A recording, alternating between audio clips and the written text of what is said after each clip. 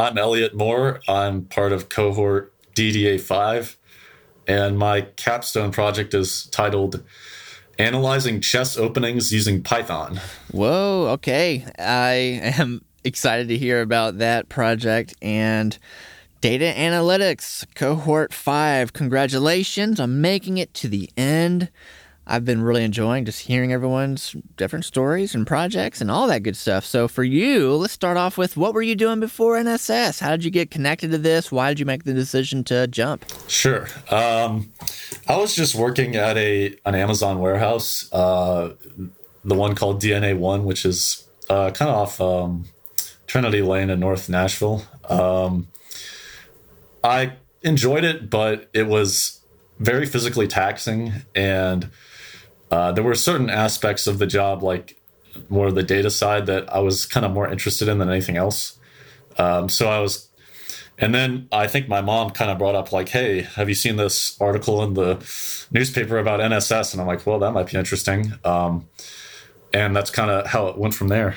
I love that. I mean, we've heard that happen often. You know, they see the stories of it happening to other people's lives and that impact that has. And so you make the jump, you stick with it, and here you are. So let's talk about your project, your capstone project. What is it, and how did you build it? Sure. So basically, my capstone project, I use data from a chess database called Base. It doesn't really matter what the database is, but I basically brought on this massive amount of data. It had a bunch of games in it, cleaned the games up, made it so that it was only games I was kind of looking for. I was looking for games between higher rated players that are in slow time controls, kind of like the best moves of the bunch. And basically the idea was that in chess, opening theory is really, it's gotten to the point where it's like just crazy how much opening theory there is. Like, really?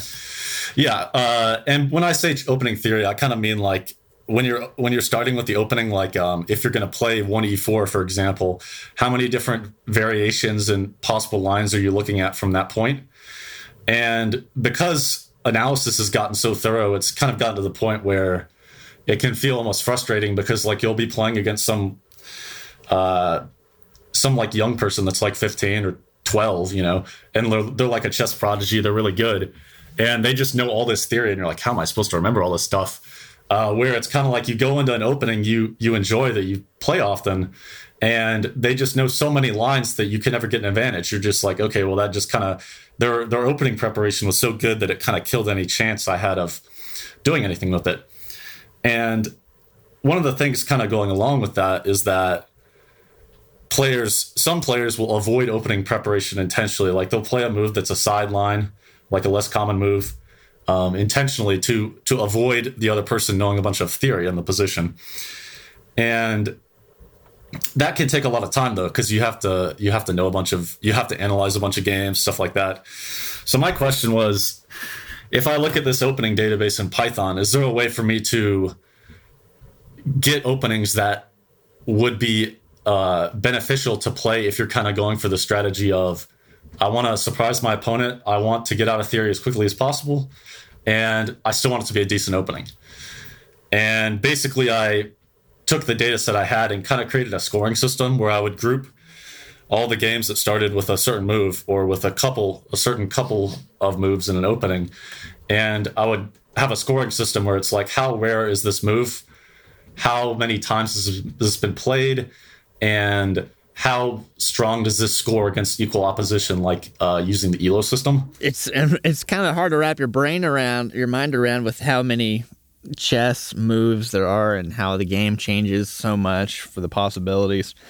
Really interesting. So how did you take all this data? Tell me about the process here. So pretty much I've solely used Python. I've